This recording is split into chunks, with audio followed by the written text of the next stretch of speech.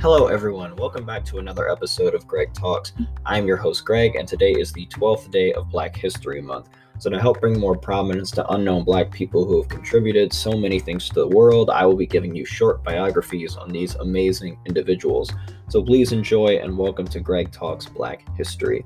So today we will be talking about Roger Arlena Young. Roger Young was born in the year 1889. She grew up in Burgettstown, Pennsylvania. Many years later, she would matriculate to Howard University in 1916. When she took her first science class in 1921, she met her future mentor, Ernest Everett Just. Ernest helped her through her remaining undergraduate years, and she graduated with a bachelor's degree in 1923.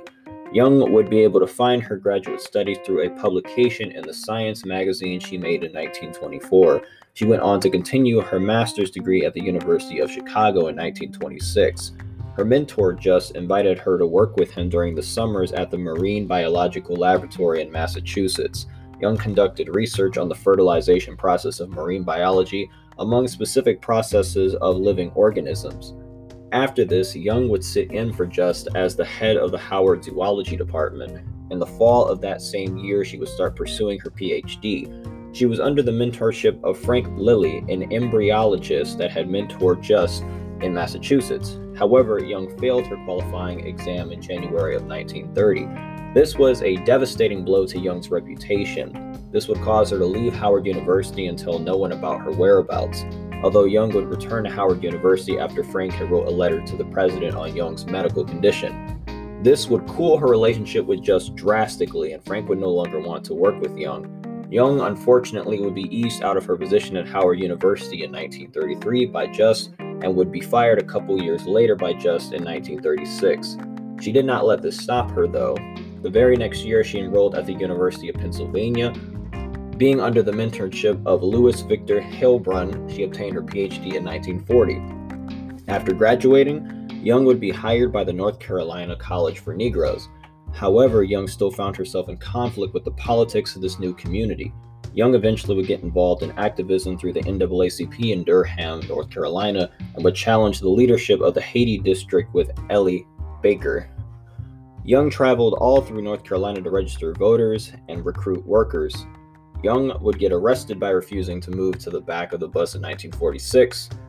Young became dissatisfied with the leadership of the NAACP and the Tobacco Workers International Union. She was blacklisted by the Haiti businessmen and was forced to move to Texas to find new work. Young took on short contract work while in Texas. She would find work at Jackson State University in 1960. This would not be the case for long, as it was reported that Young had voluntarily committed herself to the Mississippi State Mental Asylum. Young was then discharged from there in 1962 and would work at the Southern University in New Orleans. She then died on November 9, 1964. Young truly is the definition of willpower, because when the going got tough, she chose to never fold. Thank you for listening, and tune in tomorrow morning for another segment of Greg Talks Black History. Bye.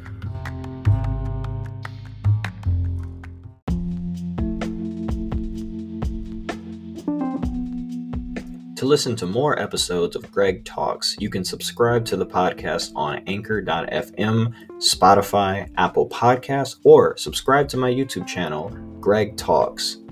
GregTalkz.